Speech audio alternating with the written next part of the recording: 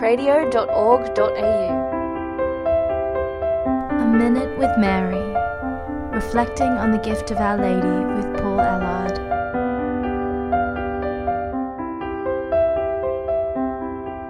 After our Blessed Mother Mary, the first person in the order of veneration of the saints is St. Joseph.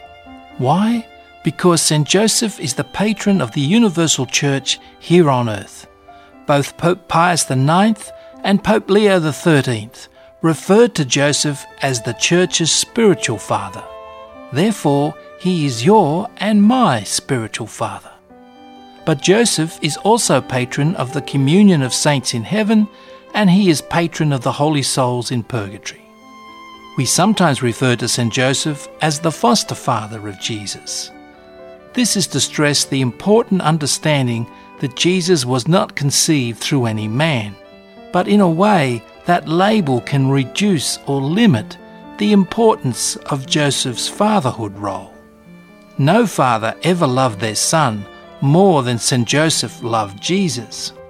St. Thomas Aquinas said that God infused a part of his own heart into Joseph so that he could love Jesus as his own son, so they could have a true father-son relationship.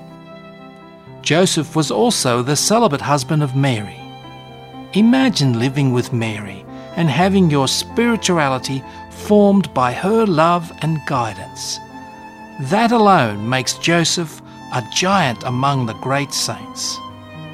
Now stop for a moment and reflect on this profound truth.